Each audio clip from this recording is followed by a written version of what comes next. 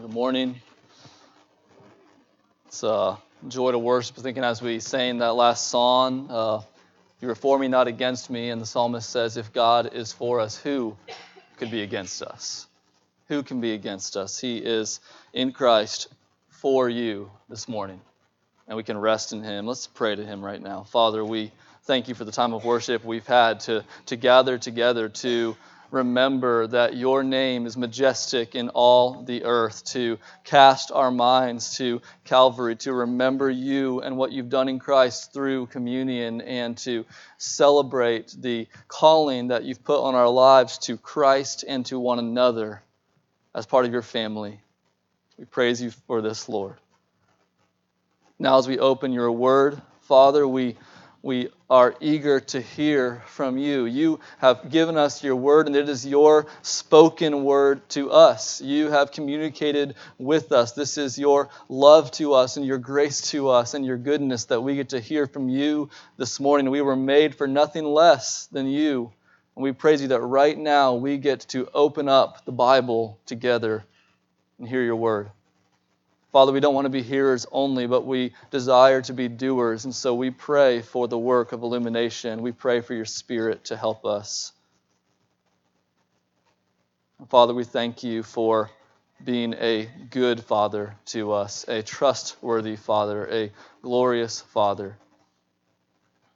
We want to take a moment to cast our burdens on You because You care for us.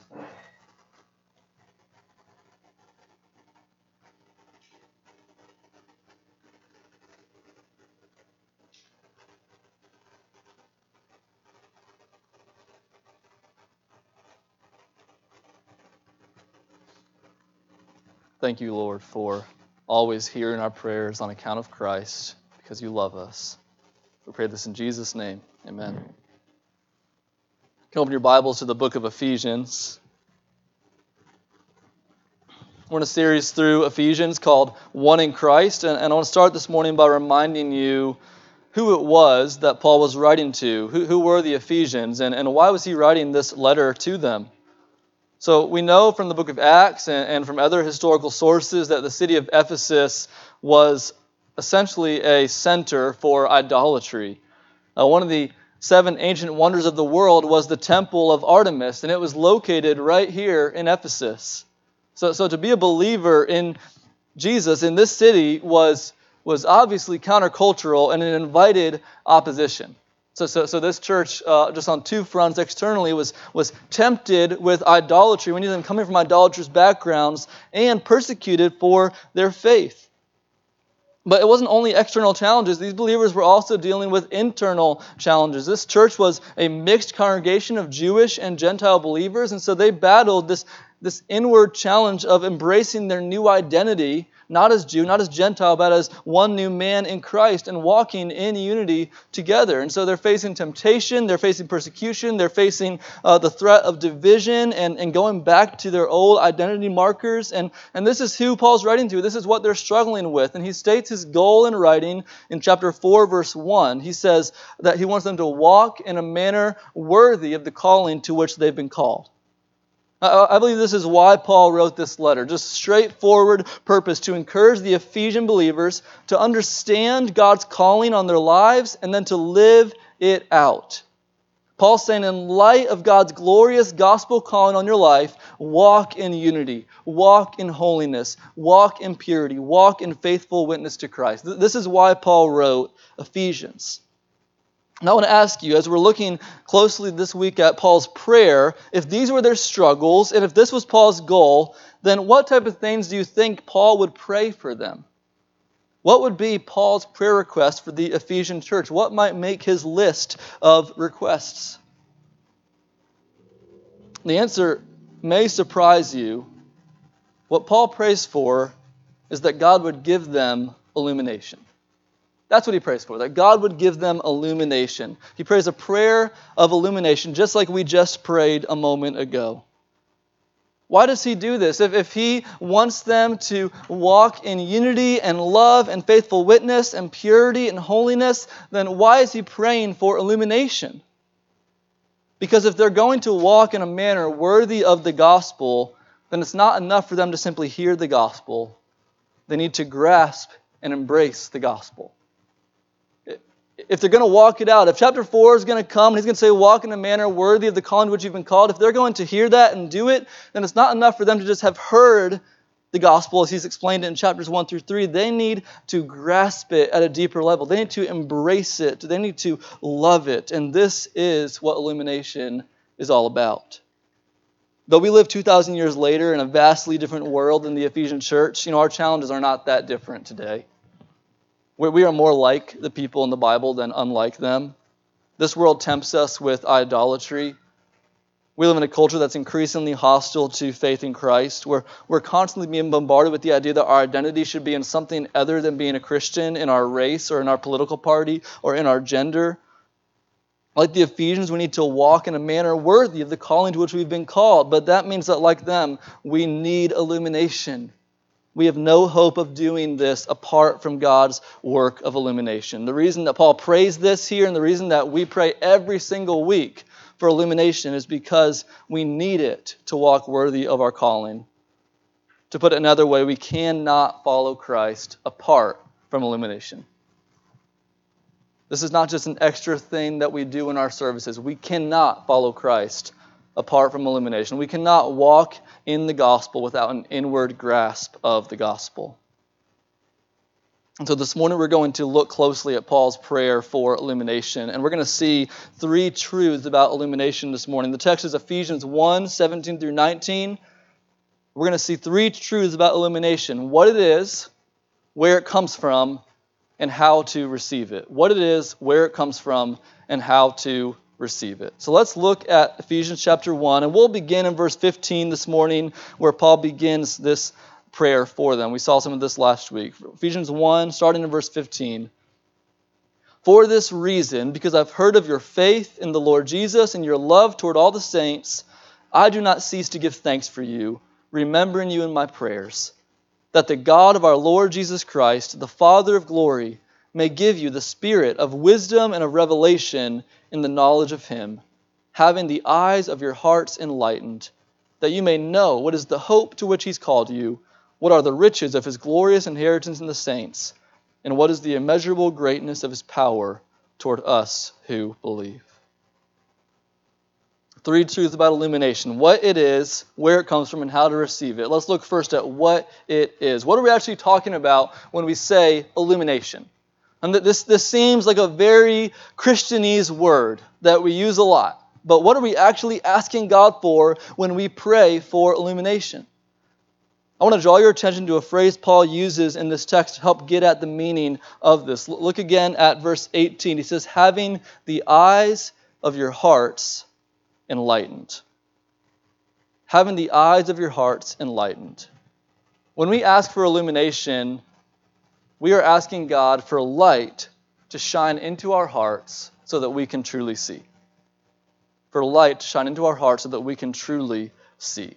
Now that in itself sounds great, a light coming into our hearts, but what does that even mean, right? This is still metaphorical language, right? We need to press in a little further. What is the heart? What does it mean to have light shine into our hearts so that the eyes of our hearts can see? What is this metaphor referring to? So let's press in a little bit here about what he says here. When the Bible refers to the heart, what does it mean? It's referring to the deepest level of who we are.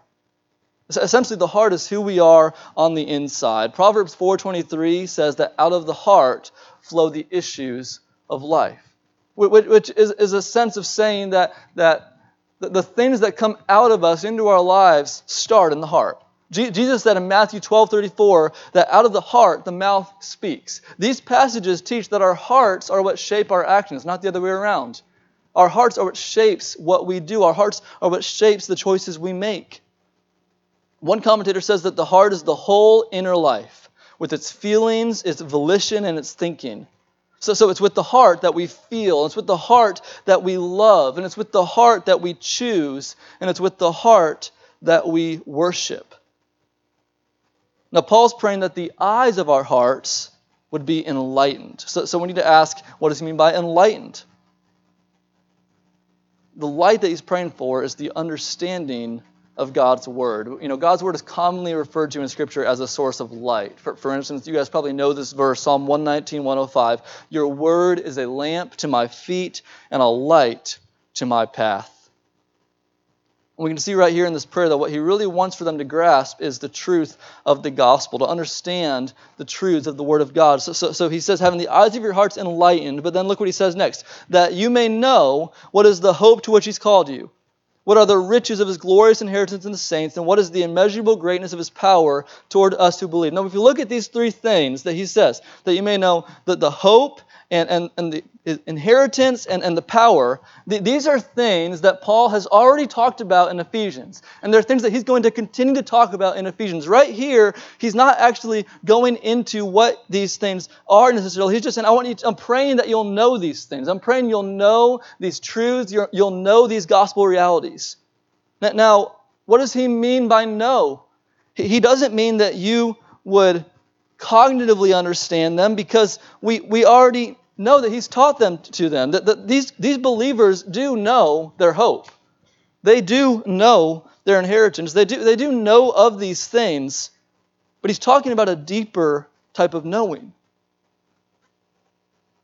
There's a sense in which they know these things, but he's getting at a deeper knowing here. He's praying that God would give them heart-level understanding of these amazing realities. Not just cognitive comprehension, but inward grasping of these things. This prayer for the eyes of our hearts to be enlightened is really a prayer for an inward grasping of the truth of God's Word. And you intuitively know what I'm talking about. You know that there have been times when you hear the gospel and your heart is stirred. And other times when you hear the gospel and it's not. That's what he's getting at. That your heart would be moved by what you hear. Your heart would be moved by these realities. This is what illumination is. It is God enabling us to grasp the truth of the Word inwardly. To help us understand this from a different angle, let me ask you this question. Can an unbeliever understand the Word of God? Can an unbeliever understand the Word of God? In one sense, the answer is yes. But by God's common grace, so it's still He that gives the ability, but by His common grace, He's given all of us faculties of thought and rationality and logic, and an unbeliever can apply the normal means of interpretation to a text of Scripture and understand what it's saying. An unbeliever can understand what the Bible says, and they can understand what Christians believe. It's not like it's written in a mystery language that only believers can decipher. An unbeliever can apply their God-given rationality to a text and see what it says. And they can cognitively grasp the concept. Christians believe that Jesus died for our sins. They can understand that at a level. But in a deeper sense, no, an unbeliever cannot truly understand the Word of God. And that level's in their hearts. You see, they may be able to explain it cognitively. Like there are actually a lot of pretty good, I'm not going to say great, but pretty good commentaries written by unbelievers out there. Now, I kind of stay away from those, but it's not because they're saying false things throughout. They're saying true things, good observations, but what do they not do? They don't receive it. They don't love it. They don't see it as glorious. They reject it. They don't respond to it. The eyes of their hearts are not enlightened. And this, I think, illustrates for us a little bit of what illumination is really all about. When we pray for illumination, we're not simply asking for cognitive understanding of the Word of God. Now, we're not seeking less than that. We need cognitive understanding of the Word. We need it to come into our heads, but we need it to go deeper. We're not just praying, let us know truth at a cognitive level. We are asking for an inward grasping of the Word of God. We're asking God to so shine light into our hearts that we truly know and we embrace and we love and we respond to the truth of the Word.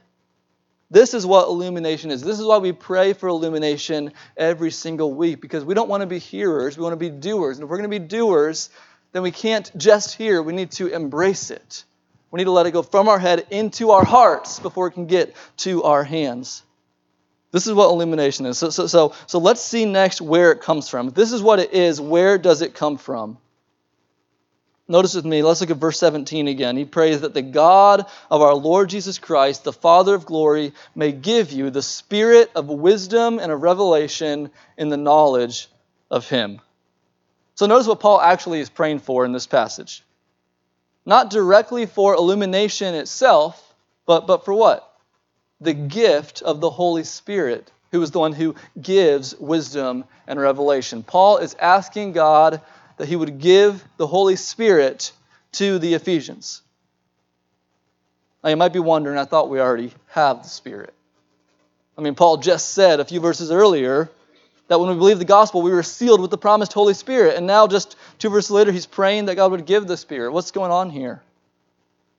Well, I don't think Paul's forgotten what he just wrote or changing his mind. All believers do already have the Holy Spirit dwelling in us as the guarantee of our inheritance. So this is not a prayer for the reception of the Spirit. This is not give them something they don't have. No, rather, this is a prayer for the active working of the Spirit, for a special manifestation of the Spirit, for the special ministry of the Spirit. And what is that ministry? What is that work? It's the Spirit's work of giving wisdom and revelation in the knowledge of God. It's the Spirit's work of making God known to us. Paul's praying that God would bless the believers with the Spirit's active ministry of illumination, and this is so that they could know God more deeply. And I just want to step back there and remind all of us together this morning that this is eternal life, that we would know God and Jesus Christ whom He has sent. This is what we want. This is what will satisfy our souls. It's ultimately knowing Him, knowing God, and this only happens through the Holy Spirit. The Holy Spirit is the one who sheds God's light into our hearts. He's the source of truly knowing God. He's the source of illumination. Turn with me to 1 Corinthians 2 for just a moment. 1 Corinthians chapter 2, Paul explicitly talks about the Spirit as the one who brings illumination in this passage. We'll start reading in verse 9. Verse 9, as it is written, what no eye has seen, nor ear heard, nor the heart of man imagined, what God has prepared for those who love Him. These things God has revealed to us through the Spirit. For the Spirit searches everything, even the depths of God. For who knows a person's thoughts except the spirit of that person which is in him? So also no one comprehends the thoughts of God except the Spirit of God. Now we have received not the spirit of the world, but the Spirit who is from God, that we might understand the things freely given us by God. And so just think about what he's saying there. First, he's saying, no heart has ever imagined what God has prepared for those who love Him, but then he's saying, except you Christians, you know. You actually know what God's prepared. Why? Because you have the Spirit of God. It's not a mystery to you. You know the hope. You know what God has prepared because He has revealed it to you through His Spirit. And then he explains how this works. He says that the Spirit searches the depths of God. You cannot know my thoughts, and I cannot know your thoughts unless you make them known to me. But he says that the Spirit of God, because He is the Spirit of God, can search the mind of God. And we've received that Spirit, so He makes known the mind of God to us, that we might understand the things that God has given to us. This is the ministry of illumination. The Spirit takes what is God's and makes it ours. He takes what is known only to God and He reveals it to us through the Word. This is the work of illumination. The Holy Spirit makes known the mind of God to us. Illumination comes from Him alone. He is the source. I was thinking a lot this week about how this relates to regeneration. We know what the Spirit has done in regeneration. When we were unbelievers, our hearts were dead. We were cold. We were in total darkness. But the Spirit has opened our eyes to the light of the gospel. Like we were blind and now we see because the Spirit gave us sight. Now the thing is, the Spirit's ministry of illumination is very similar to this. But by Paul praying and light in the eyes of their hearts, doesn't that tell you that means that our hearts do gravitate toward being in darkness again? Our hearts do grow dim. They continually need new light. And the Spirit is the source of this, just as He was the source in the beginning. It's kind of like this. We're living with Candace's parents right now, and they have a fireplace, a real, legit wood-burning fireplace. And I really enjoy making fires. It's fun. And so just picture a fireplace, and you put a bunch of logs there. What's going to happen? Just put a bunch of logs in the fireplace. Nothing's going to happen. It's just going to sit there, dead logs, cold, unlit, no warmth. That was our heart as unbelievers. We were just a cold, dead fire. But in regeneration, what the Spirit does is He comes and He lights that fire. He gets it going. He takes something that's dead and He makes it alive. And He does that in our hearts. But if you have a wood-burning fire, this won't work if you have a gas fireplace. If you have a wood-burning fireplace, you know that after some time, that fire is going to begin to wane. Its heat will lessen. It will die down. It needs to be tended to again if it's going to burn as bright and as hot as before. And this is what the Spirit does in illumination. He is tending the fire of our hearts. The Spirit revives the fire of worship in our hearts by opening our eyes to see the Word of God. This is His work in illumination, and this shows that why we need the Spirit. We just as we needed Him to be saved, to have our eyes opened at the first, we need Him. We need the Holy Spirit to continually revive our hearts. So we're asking God in illumination. What is it? We're asking Him to shine light into our hearts. We're asking Him to let us grasp and understand the Word at a deep heart level. That can only happen through the Spirit. The Spirit is where it comes from. But what can we do? How do we receive illumination? Is there anything we can do to receive it? There are three things I think that we can do to regularly seek and receive illumination. Admit, ask, and open. Admit, ask, and open. So first, admit. If you want to receive illumination, if this morning you realize, I need illumination, I need God to warm my heart, I need God to revive my heart, then you begin by admitting your need for it to Him. James 4:6 says this, God opposes the proud, but gives grace to the humble. So if you want to receive illumination, it begins with humbling yourself before the Lord and admitting to Him how much you need it. And so this morning, just think with me about chapter 1, verses 3 through 14. Blessed be the God and Father of our Lord Jesus Christ. We looked at that for several weeks. Paul bursting out in praise, blessed be God, and listing all the spiritual blessings that we've been given. And we said that we want to join Paul in that, right? We want what is happening in Paul to happen in our hearts as we hear these blessings. We want to respond, blessed be God. Now let me ask you, did that happen? Has that happened? Is that happening? When you heard those realities, adoption, election, revelation, redemption, inheritance, when you heard those things, did you respond, blessed be God, from the heart, praise God. God, you are worthy to be praised. Or is your heart cold to those things? Did they just kind of come and just bounce off and drop down? Is your heart cold to the gospel this morning? You need to admit that to the Lord. You need to confess that to Him. You need to tell Him, God, these truths aren't hitting me like they should.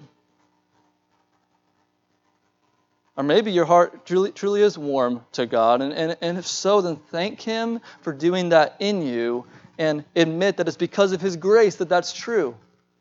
Understand where that comes from and continue to seek His help. But we need to bring our hearts to the Lord. I hear people say all the time that the Grand Canyon is just majestic. Right? Or the Northern Lights are amazing. If you went and saw them, you would just be staggered. But I just imagine, what if you lived there? What if you lived there and you just drove by all the time? I think what would happen is that those things would become a bit more normal to you.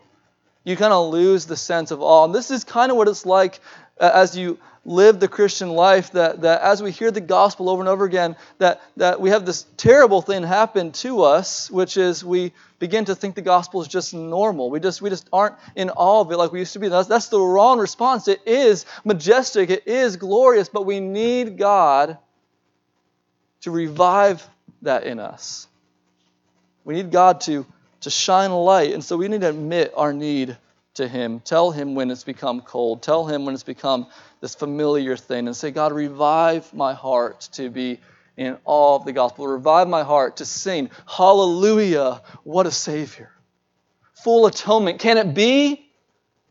Ask God to help you get there again. This leads to the second one. You admit your need for it, and then you ask for the Holy Spirit's work. You ask for the Holy Spirit. You see, we tend to think that this stuff works automatically. Like if I hear a good sermon, then it's going to change me. And if I read my Bible, then it's going to change me. And obviously those two things are true, but we miss something significant, which is the asking. God has instructed us to ask Him, to pray to Him, to seek Him, and He is delighted to hear our prayers when we ask. The asking is significant. And here's the thing, we can be absolutely confident in our asking. Listen to the words of Jesus in Luke chapter 11. Just listen to what Jesus taught His disciples. He said in chapter 11, starting in verse 9, I tell you, ask and it will be given to you. Seek, and you will find. Knock, and it will be opened to you. For everyone who asks receives. The one who seeks finds. And to the one who knocks, it will be opened. What father among you, if his son asks for a fish, will instead of a fish give him a serpent? Or if he asks for an egg, will give him a scorpion? If you then, who are evil, know how to give good gifts to your children, how much more will the Heavenly Father give the Holy Spirit? Give the Holy Spirit to those who ask Him. See what Jesus is teaching there? He is teaching that God is a good Father. We're evil parents. And we somewhat know how to give good gifts to our kids. But God is a good Father. And if we seek Him for His Holy Spirit, Jesus is saying, of course He's going to give His Spirit to you. Of course He is. He would be delighted to give His Spirit to you. So ask and you will receive. Seek and you will find. Knock and the door will be opened to you. Notice even here, Paul prays to the God of our Lord Jesus Christ, the Father of glory. He is a glorious Father, and on account of our Lord Jesus Christ, He will give us His Spirit when we ask. And so don't undermine the asking. Don't skip the asking. Don't just open your Bible and read without coming to Him and say, God, I need you to do a work in my heart. Give me your Spirit this morning. But finally, admit your need for it, ask for the Holy Spirit's work, but then open the Word. Open the Word of God. Just like a fire can't be lit without logs, illumination cannot happen without the Word of God. I heard a story of someone who was golfing, a Christian who was golfing, and they prayed for illumination on which club they should use for their next hole. That's not what we're talking about. God is not just zapping special knowledge into our minds. God is working by His Spirit through the Word. The Word is the sword of the Spirit. So it just makes sense, right? If we're asking the Spirit to work, that we would get out the sword so that He can do His work, right? We must be people who are constantly opening the Word, reading the Word, meditating on the Word, studying the Word, discussing it, singing it, memorizing it, talking about it. How will we know the hope to which we're called? By the Spirit illuminating the Word. How will we know the riches of our inheritance? By the Spirit illuminating the Word. How will we know God's power toward us? By the Spirit illuminating the Word. We need to open the Word if we want this to happen. This is what the Spirit actually illuminates for us, is the truth of the gospel. So if you desire to know God better, if you desire to grasp the gospel more, then you must continually be someone who opens the Scriptures. I want to ask you to turn in closing to Psalm 119. Psalm 119. This is a wonderful psalm. It's the longest psalm. Every section is a letter of the Hebrew alphabet. It's a beautiful psalm. And in this psalm is essentially a praise of the Word of God, but really a seeking of illumination. And I want you to see in this psalm that the psalmist is continually doing all three of these things. He's admitting, and he's asking, and he's opening. You see this all throughout Psalm 119, admitting, asking, opening. So let's just scan through a few of these verses together. Look at verse 5, Psalm 119, verse 5. Oh, that my ways may be steadfast in keeping your statutes. Then I shall not be put to shame, having my eyes fixed on all your commandments. So he's admitting there that his ways aren't steadfast and that they need to be steadfast. And then he's opening the word. He said, my eyes are fixed on your commandments. He's admitting and he's opening. Look down again, verse 10. With my whole heart I seek you. Let me not wander from your commandments. Again, he's admitting his need for God. Look down at verse 18. Open my eyes that I may behold wondrous things out of your law. He's asking God to open his eyes. And he's saying, I'm a sojourner on the earth. Hide not your commandments from me. It's not that God is literally hiding the word, right? No, he's saying, let me see it, God. Don't hide its meaning from me. Don't hide its impact on me.